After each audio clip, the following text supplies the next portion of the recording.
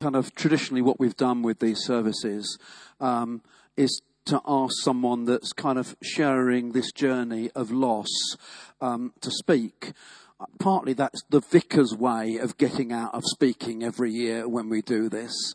But it's also good just to kind of hear from people that have stood in the place where we stand, that kind of have some sense of what we've walked through and what we've experienced.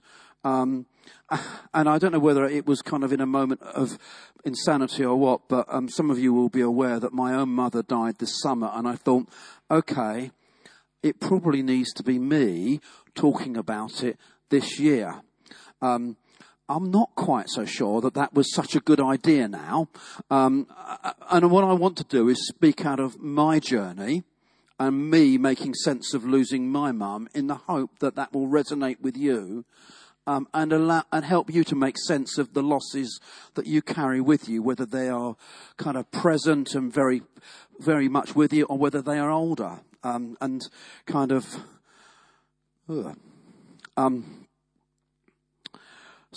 Yes. So having a bit of a note problem.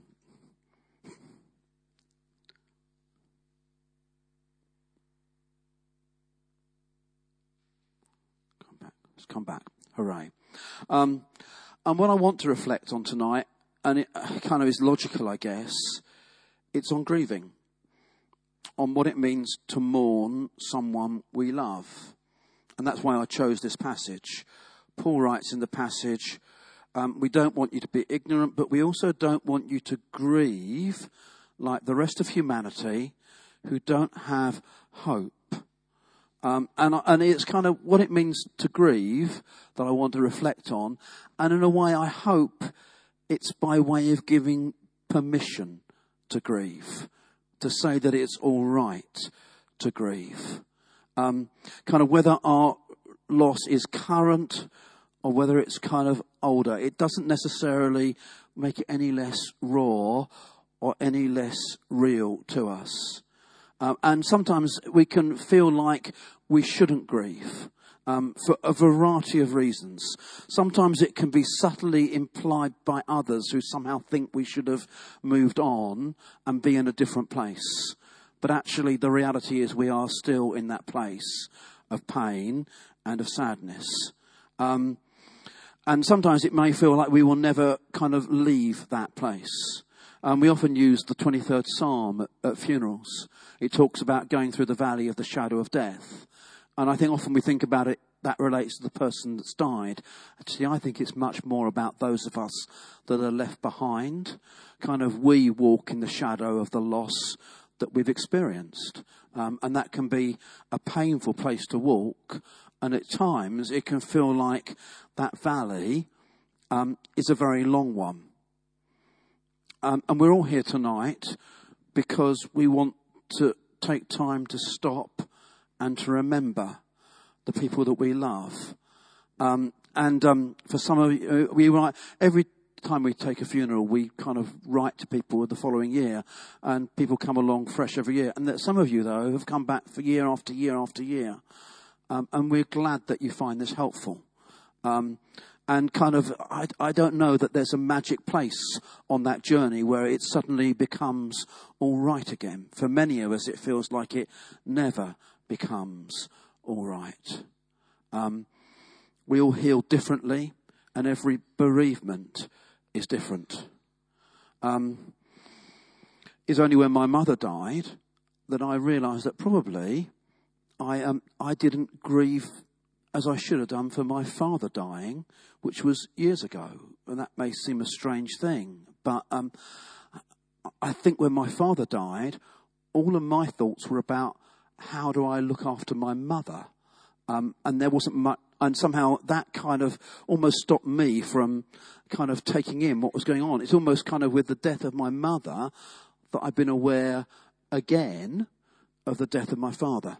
And that's one of the things about bereavement. When we suffer one bereavement, it often opens the wounds of previous ones. And we kind of get told there are stages that we all go through. And kind of we think that when we've gone through them, kind of we will kind of move on to the next thing and the next thing, and eventually we will get to the end of it. I often think actually those stages are more like the layers of an onion. You peel off one and you get to the next one, and then you peel off another one and you get to the next one, and you're thinking you get to the end, and then you discover there's another one. Because kind of grief comes to us in different ways. A friend of mine who's a counsellor was recently speaking in a morning service, and she just summed up some of those stages we go through in a way that I found helpful, and I'll just kind of offer them to you. That kind of first reality of loss when it's all about shock and denial. And then the more deep-seated sense of yearning for the person that we've lost as the reality of what's happened starts to sink in, kind of somehow searching to reconnect with them. Often there's kind of this sense of our life falling apart and of being caught up in despair, and that season can go on for a long while. And in theory, and I say in theory, we're meant to come to this place where somehow we're able to reorganize our lives and find a way to live without the person that we've lost. But that doesn't mean that we necessarily live without pain. We still carry that. And there's so many different emotions that we experience along the way. Initially numbness, the inability to feel things we think we should feel. Sadness, fear, anger, relief, all different. And every loss is different. And every one of us reacts in different ways. We may wonder why others don't understand what we are going through. And yet often, I'm not sure we actually understand ourselves what we are going through and are able to fully make sense of it. In an effort to make sense of my own emotions, just something that I did that you may find helpful, and you may have done it even. And you may think, it's too long ago now to do that. But one of the things I decided to do was just to write down and journal kind of how I dealt with losing my mother. And so kind of I at different stages, I just started to write out and kind of somehow thinking about it and putting it on paper almost kind of allowed me to make more sense of it than I might have done otherwise. It may sound really strange, and some of you, I suspect, will react against what I'm going to say now. But how? Can there be anything to be thankful with? I began by writing what I was thankful for, and don't get me wrong, we were in the incredibly fortunate situation of saying goodbye to my mother at 98. There was an element of disappointment. I really thought she would be getting the telegram from the Queen, if I'm honest. I didn't see it coming. I thought if anyone was going to get there, it would be Mum. But she'd had a full life, and there was a lot to be thankful for. And so kind of that gratitude began that we had her for 98 years, that she'd enjoyed amazing health right up to the end. Only this May, and she died in August, we'd taken her out to see my son in Munich, and she'd had a ball, including in the beer gardens. We were grateful that we'd had her for so long. And one of the hard things I know is when grandchildren have grandparents taken away from them when they're really young. We were grateful that our children had had her, that they really knew their grandmother. And that was a precious thing. And that we were grateful she didn't suffer. She was desperate not to leave her own home, and she only had one night in hospital. That was something else we were grateful for. And we had the privilege of being with her at the end, and I wouldn't let that go. And I can't imagine how you would feel if you couldn't be there with the person you love when the time when you would most want to. That must be desperately difficult. And the list could go on. I was very aware of the kindness of strangers. Staff at the hospital were incredibly kind. Other people that we encountered through the process of kind of dealing with the funeral were incredibly kind. We were also grateful that she had such a strong faith. I suspect many of you would find it hard to write, so many things to be thankful for it may feel like your journey is a harder one, and harder to find the positive in. Those of you for whom you love have had people taken from you too young, or you've seen them suffer, or you're burdened with those kind of what if questions. If we'd done this or if we'd done that, kind of that can plague us so easily. So kind of that's where I began, but that isn't where I ended. I'm not sure how. Yeah, kind of. You're here and you all know this is partly what I do for a living, isn't it? I've walked with you through some of your losses. And if I'm honest, as a vicar, of all the things I do, I count that as one of the greatest privileges I have.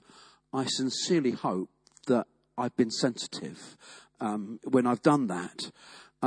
But you kind of think that because this is what you do, that would mean that you are prepared for this. Does that make sense? That kind of, I'm the professional. I should be able to do grief in the way that, that it should be done, if that makes sense. Is there a way it should be done? I somehow expected to take Mum's death in my stride. And that's where this whole question about grieving comes in. And I think perhaps because there was so much to give thanks for, it almost felt like I didn't have a right to grieve. Oh, I've had her for, she was 98. I've had her so much longer than most people. Do you know what I mean? Does that make sense? She had a great faith. I sincerely believe that she's with the Lord now. And I'm really, and that, she's not got a creaking old body that was giving her a lot of pain anymore, that's all been renewed. And that's a thing to give thanks for. And yet, I still miss her, and I still grieve. But somehow it didn't feel like, I almost didn't want to allow myself permission to grieve or mourn. But the reality is that she's no longer part of our day-to-day lives. That she may have lived a long life, but she was still my mum. And you somehow, yeah. You know what I mean?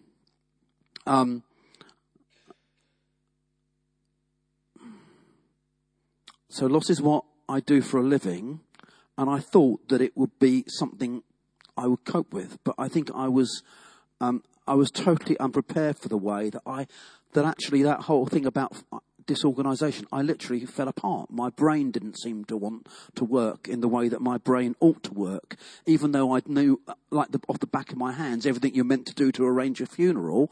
I became incredibly indecisive about the decisions that had to be made, and I know that those that work with me, well, they were incredibly kind. They were not in any way irritated with me, but I knew that probably I was quite frustrating because suddenly, I was indecisive in every area of my life. And I found myself reacting in ways that I didn't expect. I mentioned the kindness of strangers. We had huge gratitude for how kind people were. And I'm sure you experienced this too. Boy, could some people be insensitive. Kind of mind-bogglingly insensitive. I won't say what the institution was, but I remember going to one institution and having to queue up to close some of my mother's accounts and things.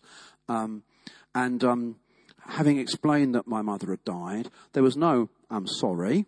I was told I had the wrong paperwork, which was very helpful of them. And then I was told that actually they needed to sort out some foreign currency for someone else, so would I go and queue up and talk to somebody else?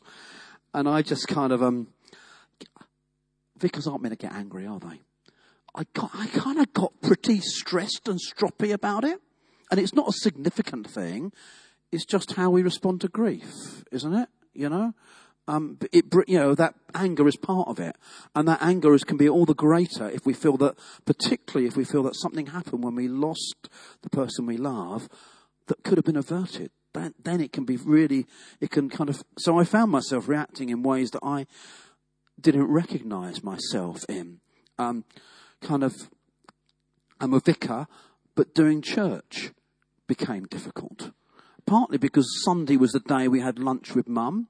We would She would come to church. She would drop to our house afterwards. She was very useful. She did all the vegetables before we got home from church for dinner. Very practical thing for her to do. And then kind of the rest of Sunday was sorting out her bits and bobs. Generally, that would involve finding the book that she had lost on the Kindle again. But it was odd. And somehow, so suddenly, Sundays were weird. And I didn't know that I wanted to be here. And actually, people were incredibly kind. They are, aren't they? But actually, sometimes dealing with the kindness of others isn't easy. We don't know quite how to respond to that, if that makes sense. And it's still early days. There isn't a day that goes by when I don't think of something that I would, I'll tell Mum about that on Sunday.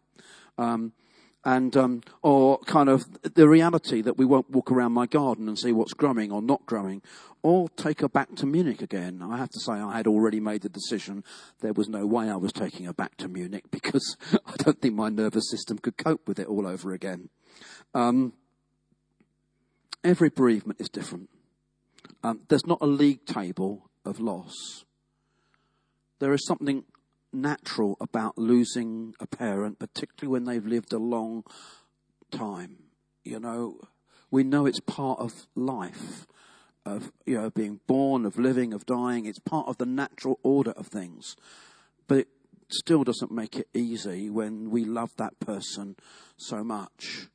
But when actually things happen out of that natural order, when it's a partner or when it's a child that we lose, then actually the whole thing becomes so much kind of harder. And there isn't a league table. We're all different and we all respond differently to every bereavement and every loss. And one of the things that we may be all different, but one of the things I've noticed for the many years I've spent walking alongside people is that most of us somehow feel there's something wrong with us, that we should be feeling differently or doing things differently or coping differently. And actually often we are our own harshest critics of how we are responding to this and how we are walking through this. And so that's in a way what kind of leads me to what I'm talking about tonight. Actually, it's about being kind to ourselves and about giving ourselves actually permission to grieve and to accept that that's all right, that it hurts, and that it's still painful, even sometimes after long periods of time. We may not always understand, but actually that's okay. We can go with it. Paul in this passage doesn't say, don't grieve. Actually, it's all right to grieve. We may need help with that. We may need someone to walk through that journey with us and talk with us. You may find journaling, as I did, helpful. We need to avoid kind of getting in the cul-de-sacs that go with grief, where we get stuck in a particular place. But actually, grieving is part of life and of death and of loss. We need to have permission to grieve and to grant ourselves that room. It may not be every day. It may be particular times when we stop and think, an anniversary or a special time. But we need to make room for that. Paul doesn't say don't grieve, but he says we don't grieve as those who are without hope. The reality is, no matter what our hope is, I have the greatest possible hope based on my mother's faith and based on what Jesus Christ did for her. But that doesn't mean that I don't miss her. And we may have this hope, but we still miss those people. It's still all right to grieve. Grief is inevitable because the people we love are important to us. It's because we love and we're loved. It's a price we pay. But we do grieve in the light of hope, that those who trust in Christ will one day be reunited in him. And that this life, for all of us, is a season. For some it's a long season, and for some it's one that is cut short. But there is something better beyond it. We might want to hang on to this life, we might love this life, but actually there's a better life that is to come. And that's what the Christian hope centres on. Kind of Paul here talks about the foundation of that. Christ dying and rising for us.